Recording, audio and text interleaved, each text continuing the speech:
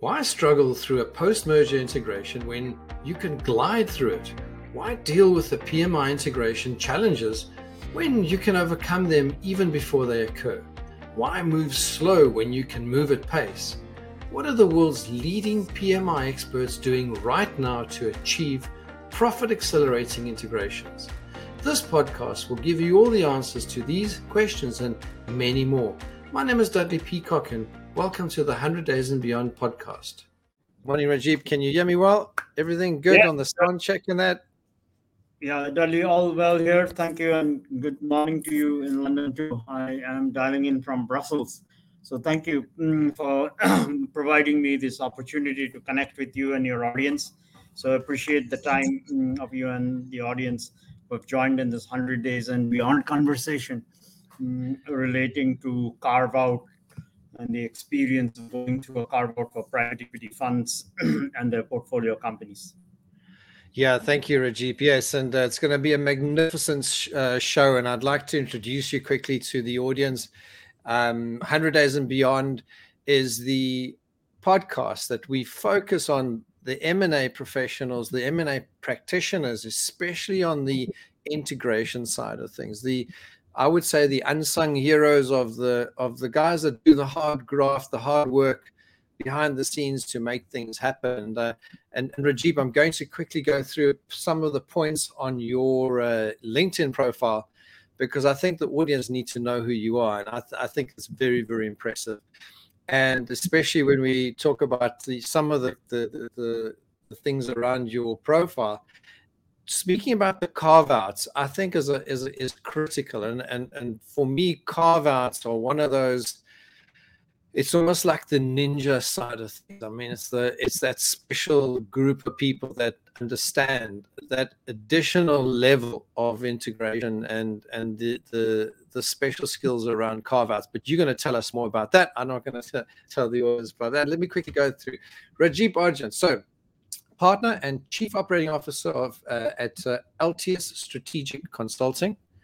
Rajib is an accomplished operation and technology executive with more than 20 years of success stories. And now I'm going to go through the list because it's quite a broad range. Rajib, you've got technology, telecoms, communications, private equity, and even manufacturing.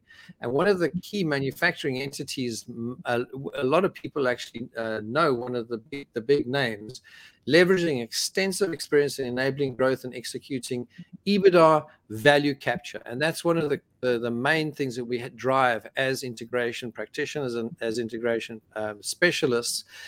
And that's often the purpose of the entire M&A process, is the value creation, adding to the top line, but also adding to the bottom line, but also expanding the business across territories, across products, bringing in new talent, etc. You are a valuable asset for private equities. Now, this is where it starts getting really interesting. Startups aspiring to reposition business platforms, acquire or integrate an entity, or spin off into a new company. Sorry. His broad areas of expertise include mergers and acquisitions, complex carve-outs, which is something we really need to speak about today, cost optimization, business growth, transformation, technology-enabled business processes, and emerging markets. So you haven't just worked in sort of first world countries. We're looking at emerging market countries too, and they have a different dynamic. I mean, you have a different levels of complexity and so on. And I'd love to hear you touch on a few of those. Just to go into some of the companies and some of your accomplishments throughout your career. You've held leadership positions at various private equity funds and their portfolios, including companies like PricewaterhouseCoopers. And for me, the Tata Group is actually a very interesting addition to your CV. He has seen a tremendous amount of success over the course of his career and has served as a key contributor to the achievements of organizations he's worked for. Now, this is what's very interesting for me. He was responsible for 60% growth of Tata over the course of 3 years, resulting in $150 million portfolio of business. I mean, that's significant. That is huge. And then additionally, he has introduced new products to market for both Tata and for PwC, all of which have been valued at more than $1 billion. That's significant growth. So Rajib continues to create working relationships with C-suite executives and successfully led complex multi-year client engagements in private equity, VC, high-tech, telecoms, manufacture, retail, healthcare, and international trade. That is a brilliant CV. Rajib, just tell us a little bit about your journey and one doesn't just get up one morning and do things like this. There's obviously a starting point somewhere. Tell us how you got into this and where did it all begin? Yeah, so thanks, Dudley. I think what LinkedIn resume you are reading is a cumulative experience of being able to bring the right folks to the table, always, right? And again, today I think I have one of my valued colleagues, Harrison Tull, also joining me. So it's been able to bring the right set of people like Harrisons of the world who worked with me through the course of my career, and being able to create that value proposition for our clients and be laser focused in the objectives or the end goals that our clients have, and being able to deliver them on a timely and in a manner that makes it impactful for them to achieve their objectives. Whether it's a merger or acquisition, it's a cost optimization, it's a zero-based redesign, or whatever may be the objective. It is to bring the right set of people, get the right team, challenge each other, and be able to deliver the value that our clients are seeking from a transaction or for an effort or from an from an initiative that may lead them to the next level of growth or profitability. So that's in essence what we try to bring to the table. And in the past 3 years, after Big Four experience, having moved and started Altius Strategic Consulting, we've been fortunate to have worked with 6 private equity funds and several portfolio companies, and the cumulative experience of about 25 plus engagements, all in the M&A and ops space, is what we now are codifying into what we call the ACE methodology, or the Altius Carve-out experience methodology, and bringing that to the fore based on the cumulative experience at Altius and the prior lives, which is a combination of a couple of things, right? I would say operations, technology, ability to understand the complexity of the M&A, mergers and acquisition space, zero-based thinking and design, and more importantly, being able to deliver that at a velocity which is meaningful and tangible to the EBITDA impact of of the transaction that our clients are seeking to achieve. Yes, and thank you for that. And I think part of your profile also speaks about that EBITDA value capture. But when I look at your website, one of the word that keeps coming up is velocity, velocity, velocity. So it's all about speed. It's all about, I'm sure, accuracy, and then being able to put through the deliverables, especially on the carve-out. I really like that. I would say niching yourself down and focusing, although you've got such a broad experience, but being able to focus on a particular part, or let's call it a skill set, and build a team around you. I think you're absolutely right. It's often about teams. It's not, you don't do this alone. These are big projects, and you're absolutely right. But let's just go back. What was Rajib like as a young boy at school, thinking, what are you going to do one day, and how did you end up in this space? Let's go back a few more steps into your journey, and from studying through to how did you get your first sort of job or gig, as people call it. Let's just touch on that, and then we can go into some more of the other elements. Sure. I think that's an interesting. Oh, looks like we've lost Rajib just briefly. I'm sure he'll be back shortly. Just please hold the line. I just while Rajib is sort of dialing in or logging back in. There we go. For me, one of the key things for someone like Rajib, I'm just quickly sharing something. Is the balance that you have, and I mean, I didn't know how long you're going to take before you come back online, but I mean, you got cricket, you got YMCA on your CV, you've got such a broad spectrum of things. Rotary districts president on a list of honorees. I mean, for me, it's such a great sort of balanced portfolio as opposed to just the work side. That's what I'm really keen to say. Okay, let's just go back, if it's okay with you. Just tell us, you know, don't have to go into too much detail, but just tell us a bit about the journey, especially for the youngsters out there. I mean, people out there saying, what career do I do? If I look at some of my children, they're in their early 20s and they're saying, okay, what do I do? What's a career that's interesting enough for me to be challenged, enough for me to be able to go, and what's got runway? Because these days when they select careers, often careers don't jobs that exist today didn't exist 10, 15, 20 years ago, and I'm sure it's going to be the same in 20 years time, and there seems to be something very special about the integration space, but also about people like yourself that have built a career out of something that is very movable and flexible. Anyway, over to you, Rajib. Tell us a bit about your background.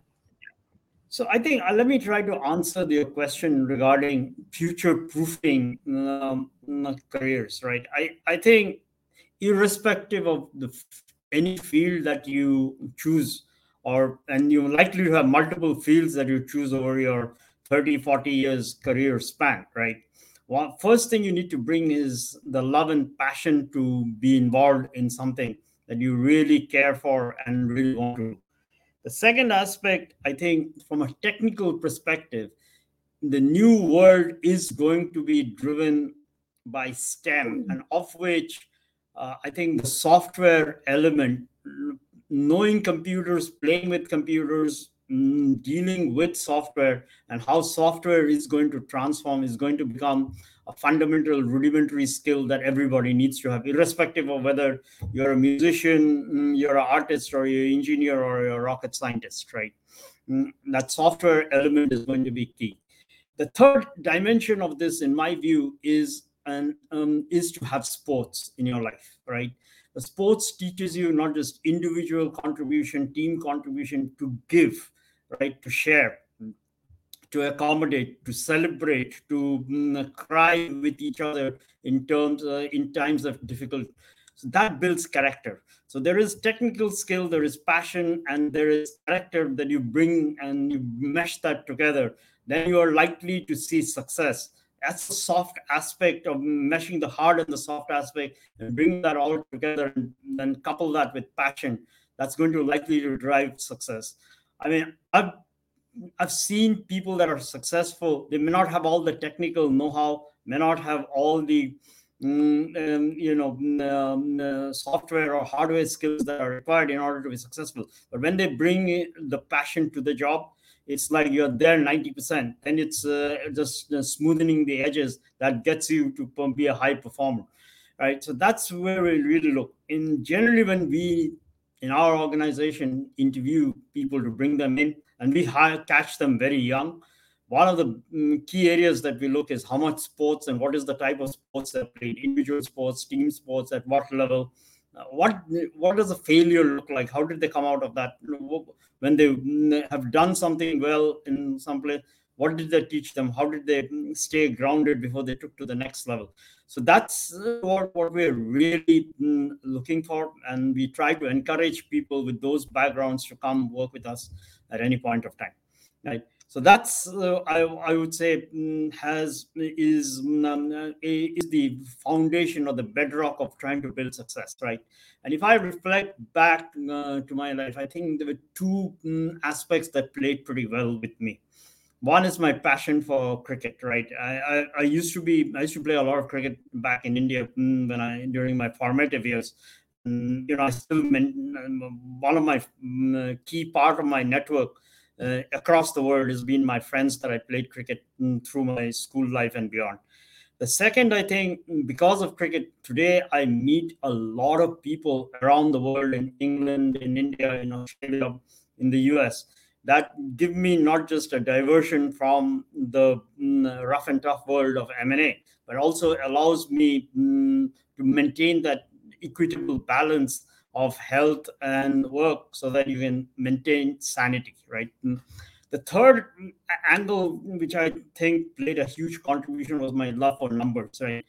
The world of finance and engineering, when they bring together, the common factor that drives these two is really numbers. And we call ourselves spreadsheet jocks and PowerPoint donkeys, but that's really, the spreadsheet jocks is look at numbers, understanding the art and science behind the numbers, and then drive uh, decisions, drive actions, drive the team to go deliver those. Has been a purely fascinating journey that I've played in my career. So I would say those are the common points, right? Whether we did shared service, we did outsourcing, we did technology optimization, zero-based budgeting, or we do M&A today.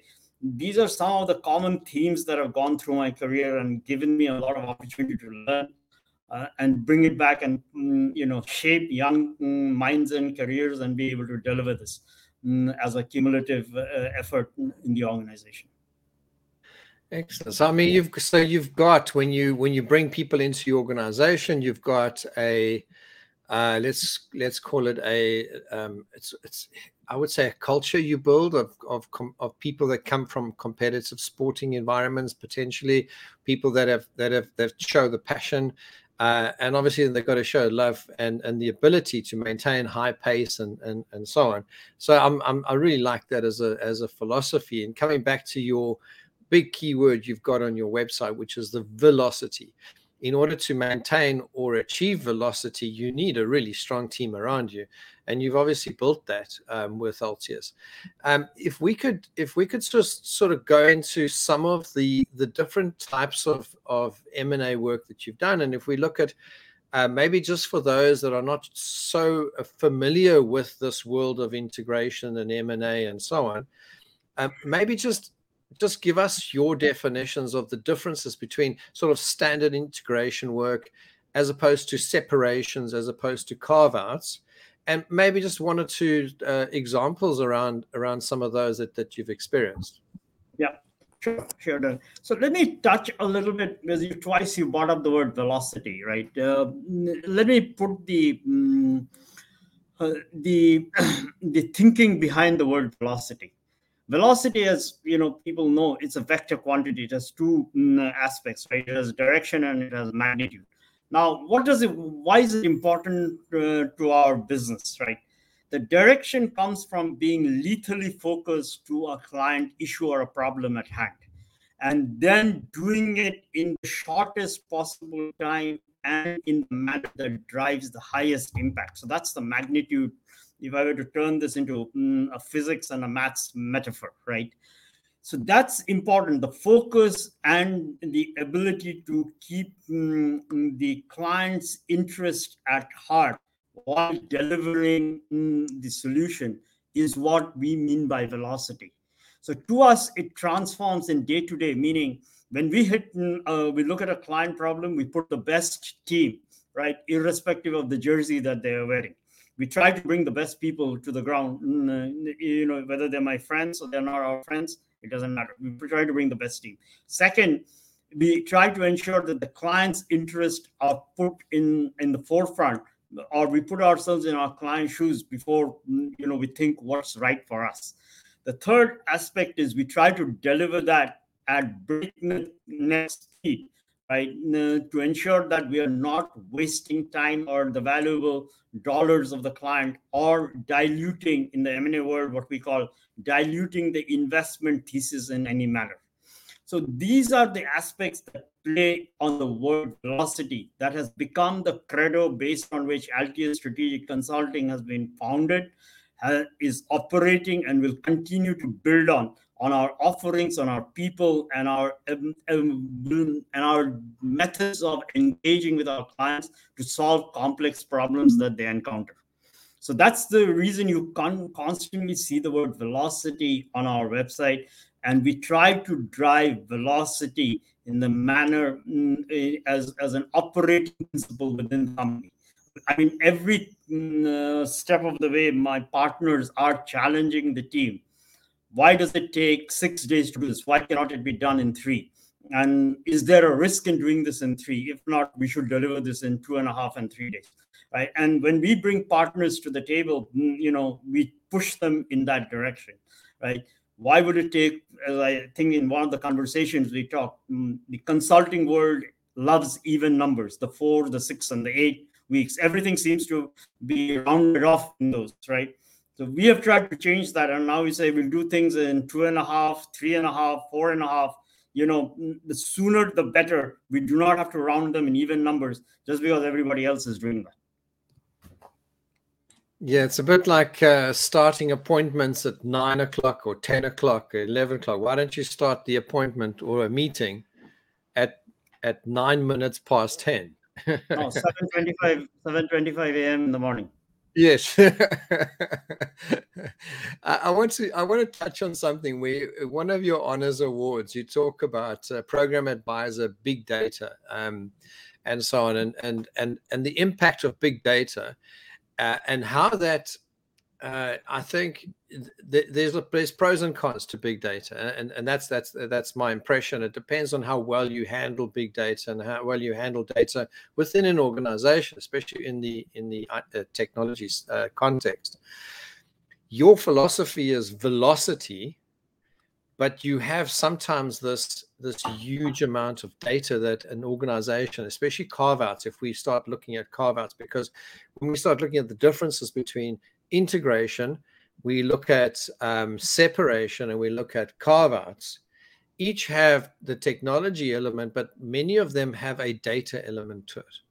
And many of those data elements and big data, the way that it works is you also have to have data migration and data ownership and data protection in terms of security. And there's a whole range of things around data. And tell us a little bit about how and if velocity does potentially sometimes speed things up, because you can use your mantra of velocity. With big data, you could obviously crunch bigger numbers, because like you said, you're a spreadsheet jockey. You can crunch bigger numbers, you get better reports, but you could also have bad or poor data.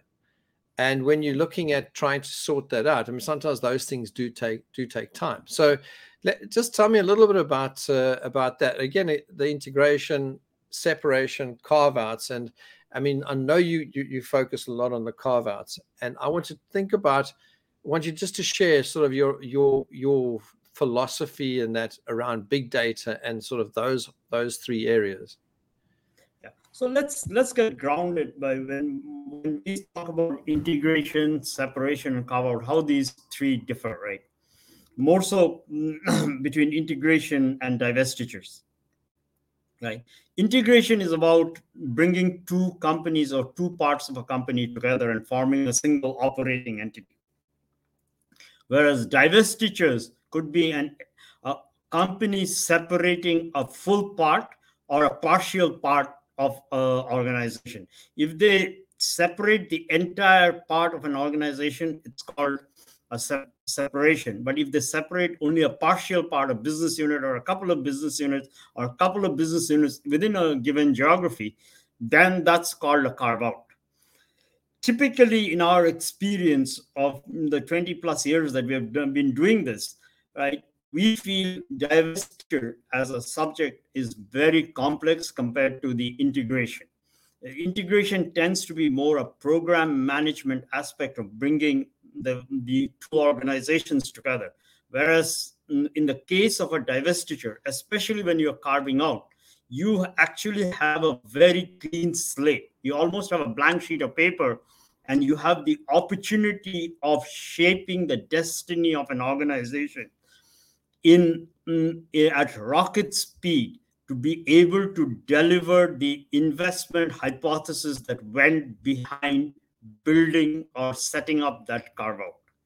So we consider carve-outs in the continuum of the M&A to be one of the most complex activities that an organization, or in our case, a private equity fund, undertakes.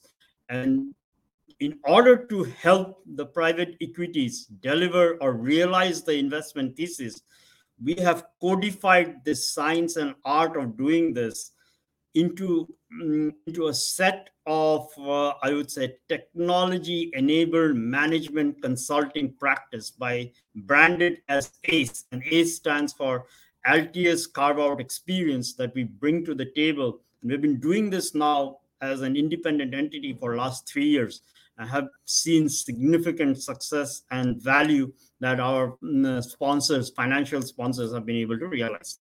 So I want to make sure everybody is grounded when we talk of carve outs. What are we referring to? What is the piece of work or the segment of work that we are going? And then we can lay out how do we go after. Data and technology play a significant role, and their work as an advisor, program advisor that I'm doing with the University of California schools, is to help embed that know-how within their undergrad and master's programs in computer science, so that students coming out come up with those skills and are readily deployable to apply them in real world situations and become valuable assets to contribute to the type of work we are trying to build out. We are taking a step shift in the way a management consulting experience for M&A is delivered compared to traditional shops that have been doing this historically for years. Yeah, so tell us a bit about that that differentiator. So because I think that for me, when we had a conversation last week, that for me was a sort of a standout point. It was because there's something really different and special that you bring. Your focus specifically on probably the most complex challenge within this space, being the carve out. And then also, I mean, obviously your attitude and your passion towards it. But if you had to go up against, let's say, a generalist or other entities that also say they can do this particular thing, what would your differentiator be in terms of Altius and you and your team and so on? Yeah. So at the very instance, right, when we get engaged with this, and the funds that we get engaged with this, and the work that we have done with the funds are the top tier funds and the mid-market funds. So it has got legs. It is proven beyond doubt that it works. So hence, we are now being able to talk about it more in public forums, right? So with that as the setting, what we have done, let me first take what that offering looks like. Second, I'll talk about what the people aspect of this is. Third is the technology aspect. Now you bring those three together to deliver the entire experience of a carve out to our clients. Couple that with the key operating word with velocity, right? You're able to deliver this within the 100 days or before. That's a value. It's not on 101 day. It's not on the 99th day. It's delivered on the 100 day, the value that the client is expecting, right? So let's talk first about what does this offering consist of, right? There's 6 components in this that come together, right? First is alignment with the investment thesis or the strategy piece of it. Really understanding why is the fund investing and what is the investment thesis based on which the investment was done or this carve out is being undertaken. That's where a lot of the data crunching, internal and external data and business models and analytics, including AI tools, come into play. The second component of this is understanding the separation strategy or the integration strategy and the reporting strategy. So what we have done as part of that is try to understand what components of the business need to be stood up separately, right? Do you need IT? Do you need sales and operation? Do you need R&D? Or can you leverage some of the existing assets that are maybe coming over as part of the sale purchase agreement to you? And do you need all of that? Or can you integrate some of that, discard the rest, and then go from there? The third element within that where a technology or a pre-built configurator is coming into play, and it comes into every transaction that we do, is what is the fund looking from a day-to-day reporting, right from the day of the transaction being closed till the time they will hold the asset in the portfolio. How to extract that information out of the existing systems, whether they're legacy, they are new generation systems, and how can that all be packaged day one, not custom built, right? You have pre-packaged adapters built that can be deployed, suck the data, massage the data, and render the data in the manner in which it is relevant to the private equity fund. The third component of this is target operating model, right? The target operating model says, and we are very big practitioners of what we call the asset light mode of operations. The lesser the number of headcounts that we can build in-house or we can automate and eliminate, we take that as the go-in position. But from an M&A angle, what we think about, what is required on day zero, what is required on day one, and what is required in day two, and lay the foundation with a pre-built point of view and time-tested point of view that we can bring to the table right away, including pre-validated service providers that are able to deliver that and have an understanding of the M&A context to be able to bring to the table right away. The fourth aspect that we bring in, and which a lot of companies are today underestimating, is relationships with software, hardware, and system integrators that can hit the ground running. For example, Altius has built relationships with Big 10 software providers. So we exactly know each of the software providers. We have a global contract or a regional contract, depending on their structure. Then we have pre-validated terms and conditions that they would want, and price points that they would offer depending on the deal size, the discount structures that they have, the types of contracts they would want to do. They would do regional contracts or they would do global contracts. How would they? What would be the lead time for them to process in software, whether it's entitlement subscriptions or in terms of hardware? How that entire process, say, if somebody has to order 6,000 laptops, what is the their ability to service? What is the lead time?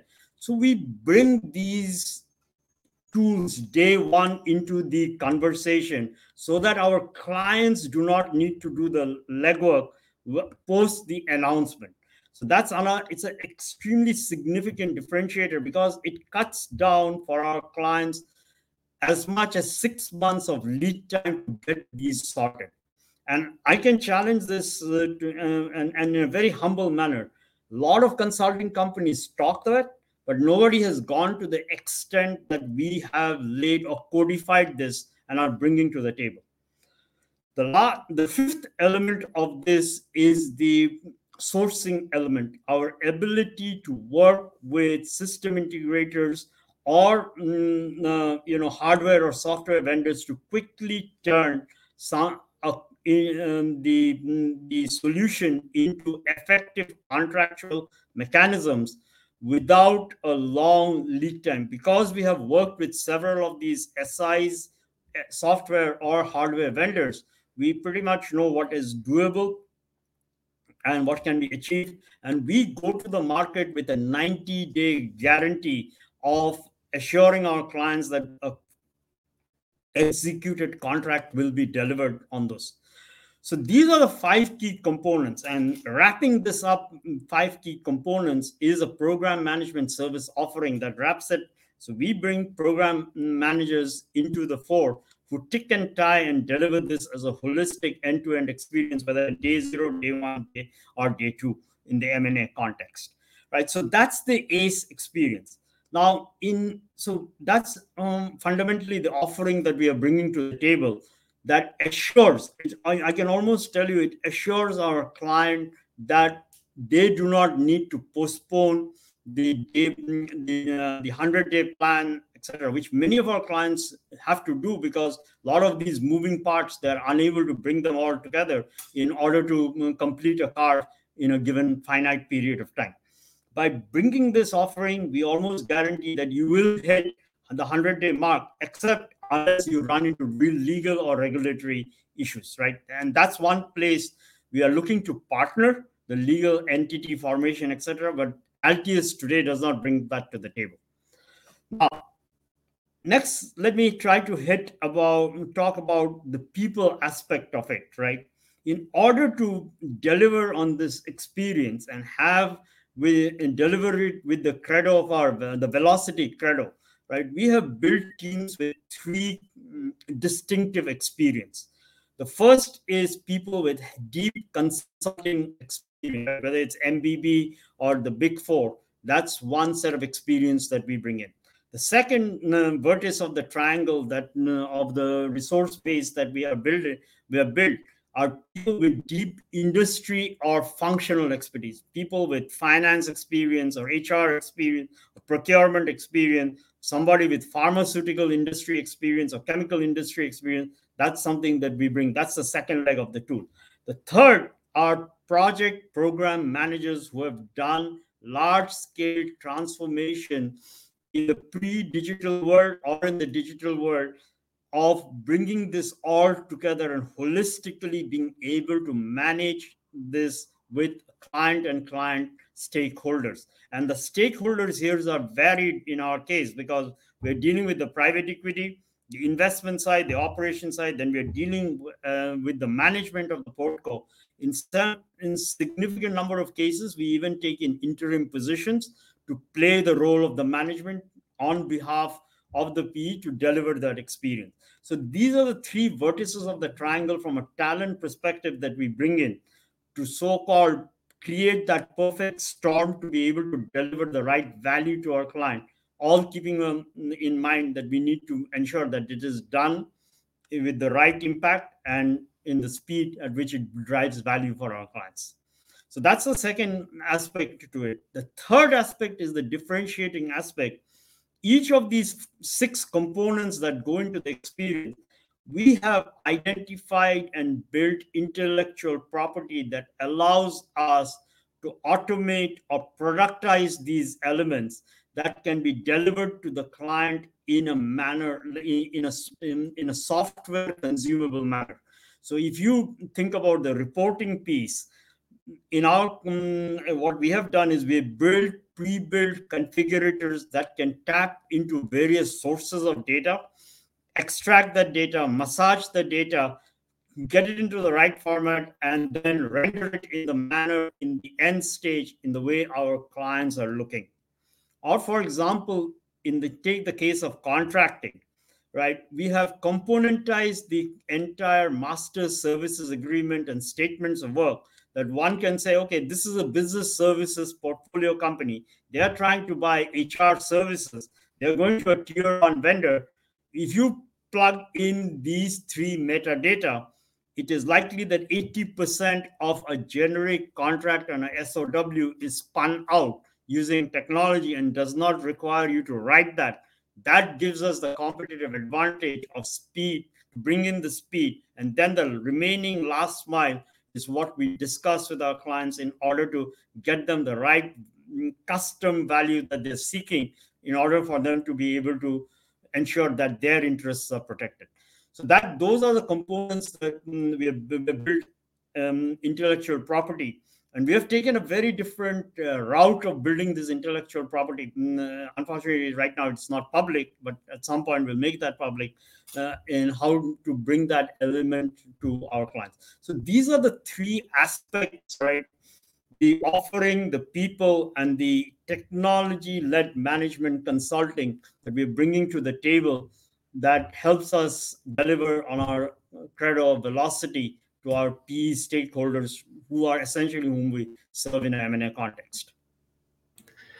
Yeah, so I mean that's absolutely amazing. And if I think about and if I maybe just try and repeat it in my own words, it appears to me that you've put together a coherent system or process or let's call it a package made up of various component parts that are incredibly difficult for a private equity or another or one of your clients to do, because this is something that you do and you focused in your, I would say, many, many years of of probably hard work and labor to put this together.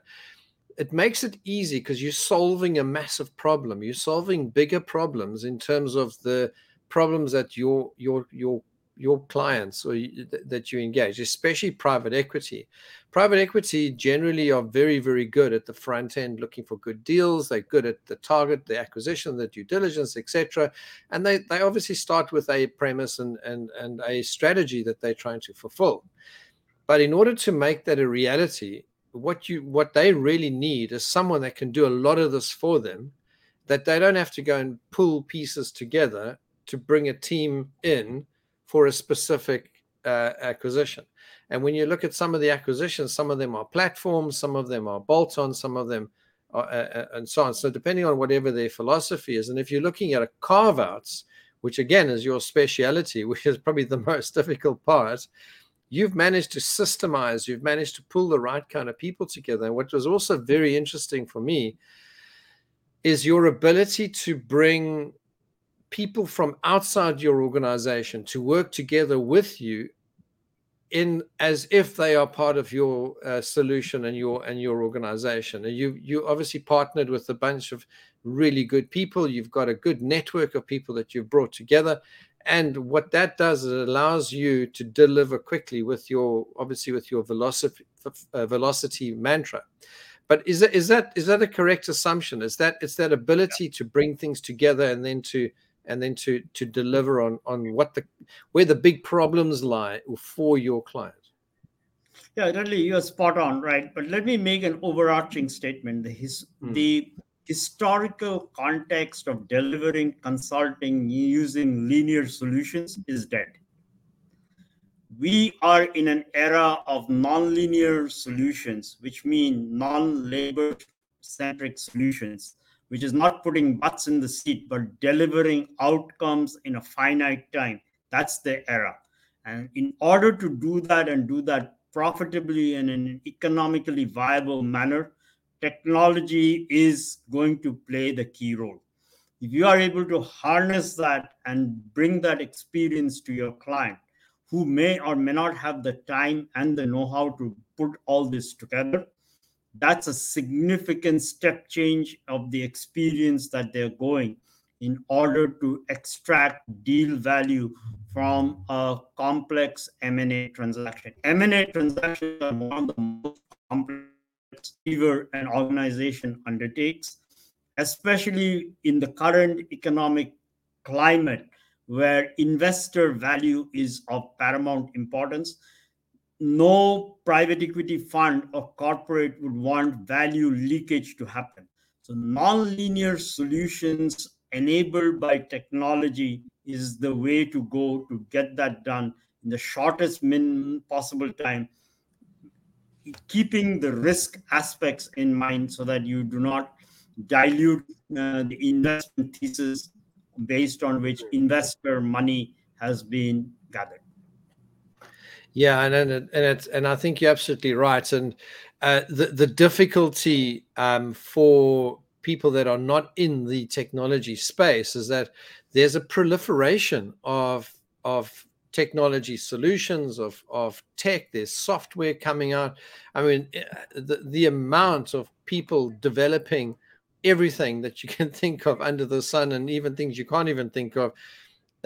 I would just imagine as a let's call it a private equity professional, a practitioner, saying, where do I start? What do I select? And sometimes they would default potentially to something they've used in the past, but hasn't quite worked. But because they know it, it's like, yeah, okay, well, we might as well. We know it's not it's not 100% fit. It's maybe an 80, 70% fit, but at least we know them. What you bringing to the party is you saying, no, we can give you the 100% fit using technology, but we can also do that at speed, and not just in a linear fashion, but in a fashion that will give you the result that you want in a shorter space of time than what you can ever, realistically in your mind think, but that is realistically achievable from a practical point of view. Would that be a fair assumption? That's a fair. It's not an assumption. That's the fair way of looking at it to deliver stakeholder value. When investors are questioning the returns on their investment, right? Historically, a PE investment gathered 7 to 10% return. In the current economic climate, that is being significantly challenged. So to avoid value erosion on that 7 to 10%, you have to be smart in ways you deliver and deliver them in the shortest possible time. And the butts in the seat model is no longer viable. Yeah, and if you also think it's, I suppose there's a lot of legacy issues that have come from the way PE funds were established initially in the old KKR days and so on, where this 10-year model was created. I mean, I don't even know if that's still relevant these days, but let's say the 10-year model was created. The median is 3 to 4 in the yeah, and exactly, it may even come down, right? There could be several exits that may happen. If I read the leaves right, and the data proves indicates that there could be exits in the sub 3 category, which is a significant shift, because there's always been this cycle. I mean, maybe many years ago now, but there's always been the cycle. It's a 10-year fund. I've got so many years to build up my momentum, my portfolio, and then I'm going to start exiting, and world is the life is great. Now everything is about velocity and getting the exit quick. Let me put this into the right context, right? The fund may still be 5 years, 7 years, 10 years, right? Depending on investment appetite, right? When I say 3 to 4 years is the fund's investment in a portfolio company, okay, that is getting shorter and shorter, and especially for growth funds. I mean, there are 4 types of funds, but the growth funds, that investment window is getting shorter and shorter. But what we are likely to experience is several exits coming out of buyout funds. And some of these buyout funds may not hold the asset historically like 3 or 4 years. They could even be exiting them sooner. Yeah, and maybe just for the sake of the audience, just give us your view on what the buyout fund means in terms of that sort of dynamic. Yeah, so the PE funds typically have classified their fundraising or the targets that they deploy the funds into 4 categories. The growth funds are the first category. The growth funds are typically funds that go after technology-enabled products or healthcare or health tech-oriented products. Historically, so if you say fintech, health tech, insurtech, etc., these are all happening under the growth fund. And each of the big guys, right, whether it's TPG, it's KKR, it's Apollo, all of them have a growth fund. CDNR, I would say, is one of the big ones when it comes to the growth fund, right? Then you have traditional funds, right, that are funds directed towards semi-distressed or distressed companies, or companies with low EBITDA margins, and there's an opportunity to turn those companies around for a large multiple. So those funds are directed to what we call the buyout funds, right? So they go buy low, and sell high, right? That's the operating mantra in which they operate.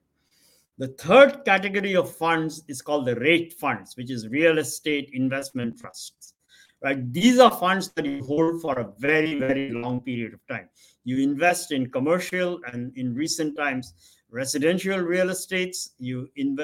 Those funds are directed for long periods of holding, but they are directed towards real estate portfolios, and they're almost exclusively directed in the real estate market, right?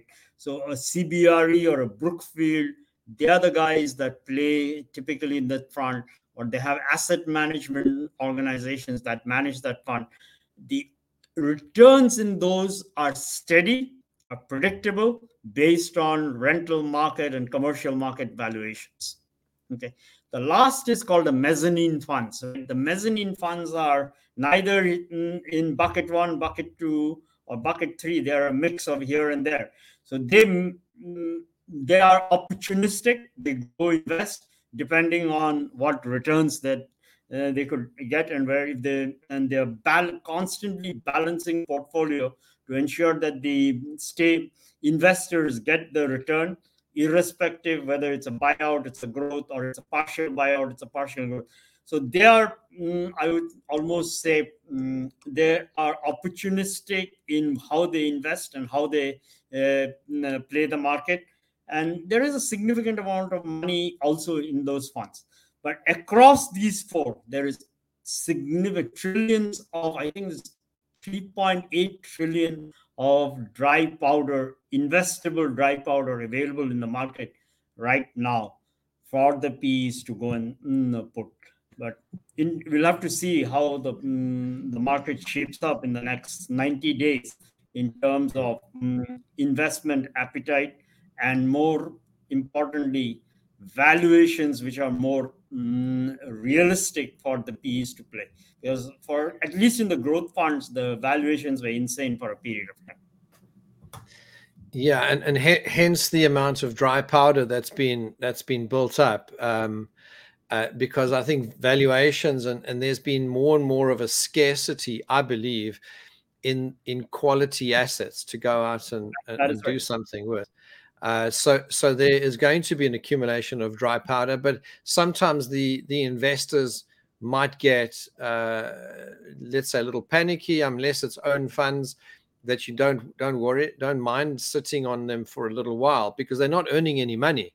So you've got this conundrum between, do I go and do something, or do I just sit and wait? And it's at what stage do I enter? What stage do I put portion, and so on. So each private equity firm or each fund has got to make crucial decisions. And what I'm also seeing, and maybe you can confirm this, or maybe come with a different angle, but I'm also seeing a lot of the funds are starting to really niche down and narrow down in terms of where they go. And you spoke about those four broad categories, but even within those categories, they appear to be narrowing down their focus more and more and more and more, down into even sort of niches within niches, if you like, or niches as the Americans say. But I think if we start looking at that and we say, all right, there's still a lot going to happen, but it's firms like yours, I believe, that when it comes to taking advantage of, and this is for the private equity firms, for taking advantage of opportunities, you need to do that at that velocity that you keep talking about, and you have to be able to do that in a structured way, and also with the right kind of technology. Because when you do go in and go in and buy something or acquire or invest in something, it's not always your full amounts of money. Obviously, you got leverage, you got other stakeholders, you got, it just becomes complex. But you need to deliver quick, and I think that speed up. It's like you said, it's non-linear. The traditional model has been questioned, and it's. I mean, I think what you're doing right now is you've actually questioned it, and you've reformatted a model that can now be replicated. I mean, some people call it rinse and repeat, but it can be replicated, but it's replicated in such a way that it still delivers the high speed or high velocity, but with the same quality and with the right kind of team and people around that. That's what I'm hearing from the way you're speaking, Rajib. That's right, Dudley. And the specialization, or the era of super specialization, I believe will continue. One of the things interesting to learn from the PE world, which is very applicable to the corporates, but they typically tend to have a 5-year lead time. PEs tend to have a 5-year lead time in how they operate, right? A PE typically, when it invests in a company, the first indicator of that interest in that segment is hiring a set of operating advisors, the best of the best in the industry, to guide the fortune of that investment. right? And that calls in for the super specialization that we are talking. And the Ps are extremely careful. They're not just investing, they're investing to ensure that the multiple that they're promising to their investors is achievable, and they do it in an accountable manner by ensuring that they have the right set of people that come in to help them.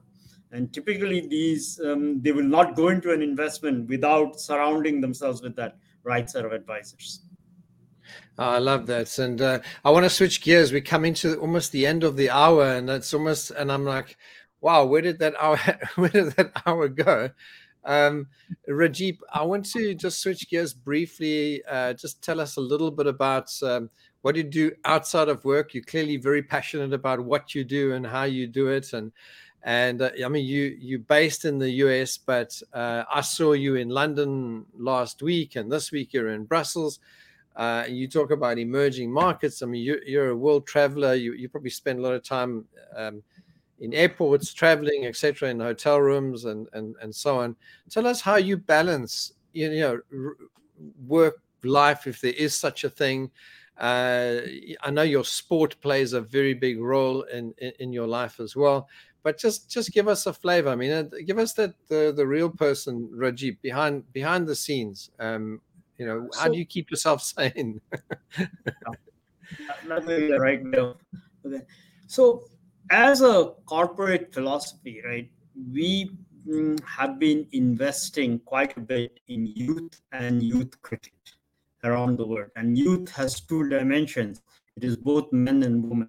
So if you go to our website, you would find that we are investing quite a bit working with club, counties, franchises around the world, mm, sponsoring as well as encouraging youth participation at various levels of cricket. Now, why did we pick cricket versus why didn't we pick something else, right? In the US specifically, which is one of our big markets, and the game of cricket is seeking diversity, equality, and inclusivity. So that's one of the reasons we picked, instead of picking on another sport where it's overcrowded, we picked on something that's underinvested. So that's one of the reasons. Second, youth as a talent is a big focus to us. So we are going after universities which is actively promoting cricket at the youth level and trying to help them promote the sport, get the right talent, get the right infrastructure in place in order to they can build up, and that becomes a feeder for the talent for the type of work that we do. The third element we are actively promoting, we are promoting not just men's cricket, we are also promoting women's cricket and the youth level. It's very, very underrepresented. I'm pretty humble to announce we just tied up with within America with ICC America to promote the under 19 tournament. I think it's in next month. My team is now working to put all the branding, etc., that will go into promoting that event. So that's what, when we are not I'm not involved in client work on Monday to Friday.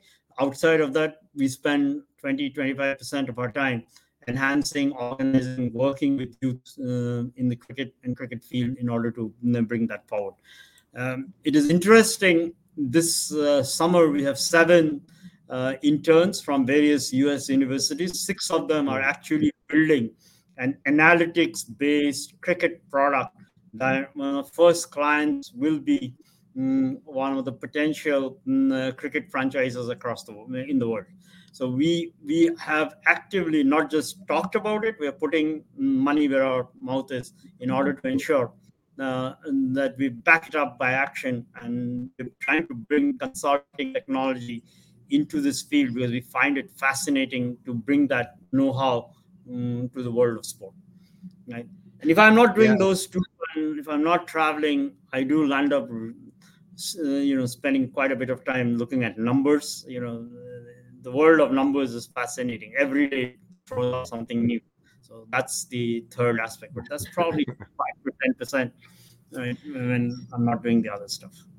Oh, I love that. I love that, Rajib. And as we close off, maybe just for the benefit of the audience, um, if I come back to work to a certain extent, and I say sort of what's your ideal client look like? You know, who you're looking to speak to, and how do they get hold of you? Yeah. So thank you, Dudley, for bringing that up. Right. See, clients are valuable, right? We want as many clients as possible, but an ideal client for an organization of LTS's size and reach. And by the way, we have service clients in Japan, we are servicing clients in Switzerland, US, UK, across the world, right? All our engagements tend to be very, very global, and we have teams across the world to service them. Now, having said that, mid-market PE funds is our sweet spot, right? These are clients that are seeking operational execution excellence, and we bring that operational execution excellence from diligence to value capture in the M&A continuum to be able to deliver that to them in a package format that they do not need to become the architect to put that together. So that's the ideal client. Somebody, if you were to talk to Harrison independently and Billy or Ishita or Kapil independently, they will all, in my leadership team, the ELT, they would say that is the ideal client that we are looking to work with. From a persona perspective, the operating partner is the one that typically hires us in in these funds, and then we land up working with the management or take interim positions in management to deliver that experience that the PE fund is seeking. Excellent. And then how do they get hold of you, Rajib? What's the best way to get in touch with you? Yeah. Pick up the phone and call us, email us. The website allows you to interact. We are very active and visible on LinkedIn. All right. We make sure that if anybody reaches us, to any of the members of the ELT, which is a 9-member global team, we will respond. We will give you attention, and we will be there, right there, trying to talk to you. Excellent. Rajib, thank you very much. Thank you so much for joining us today.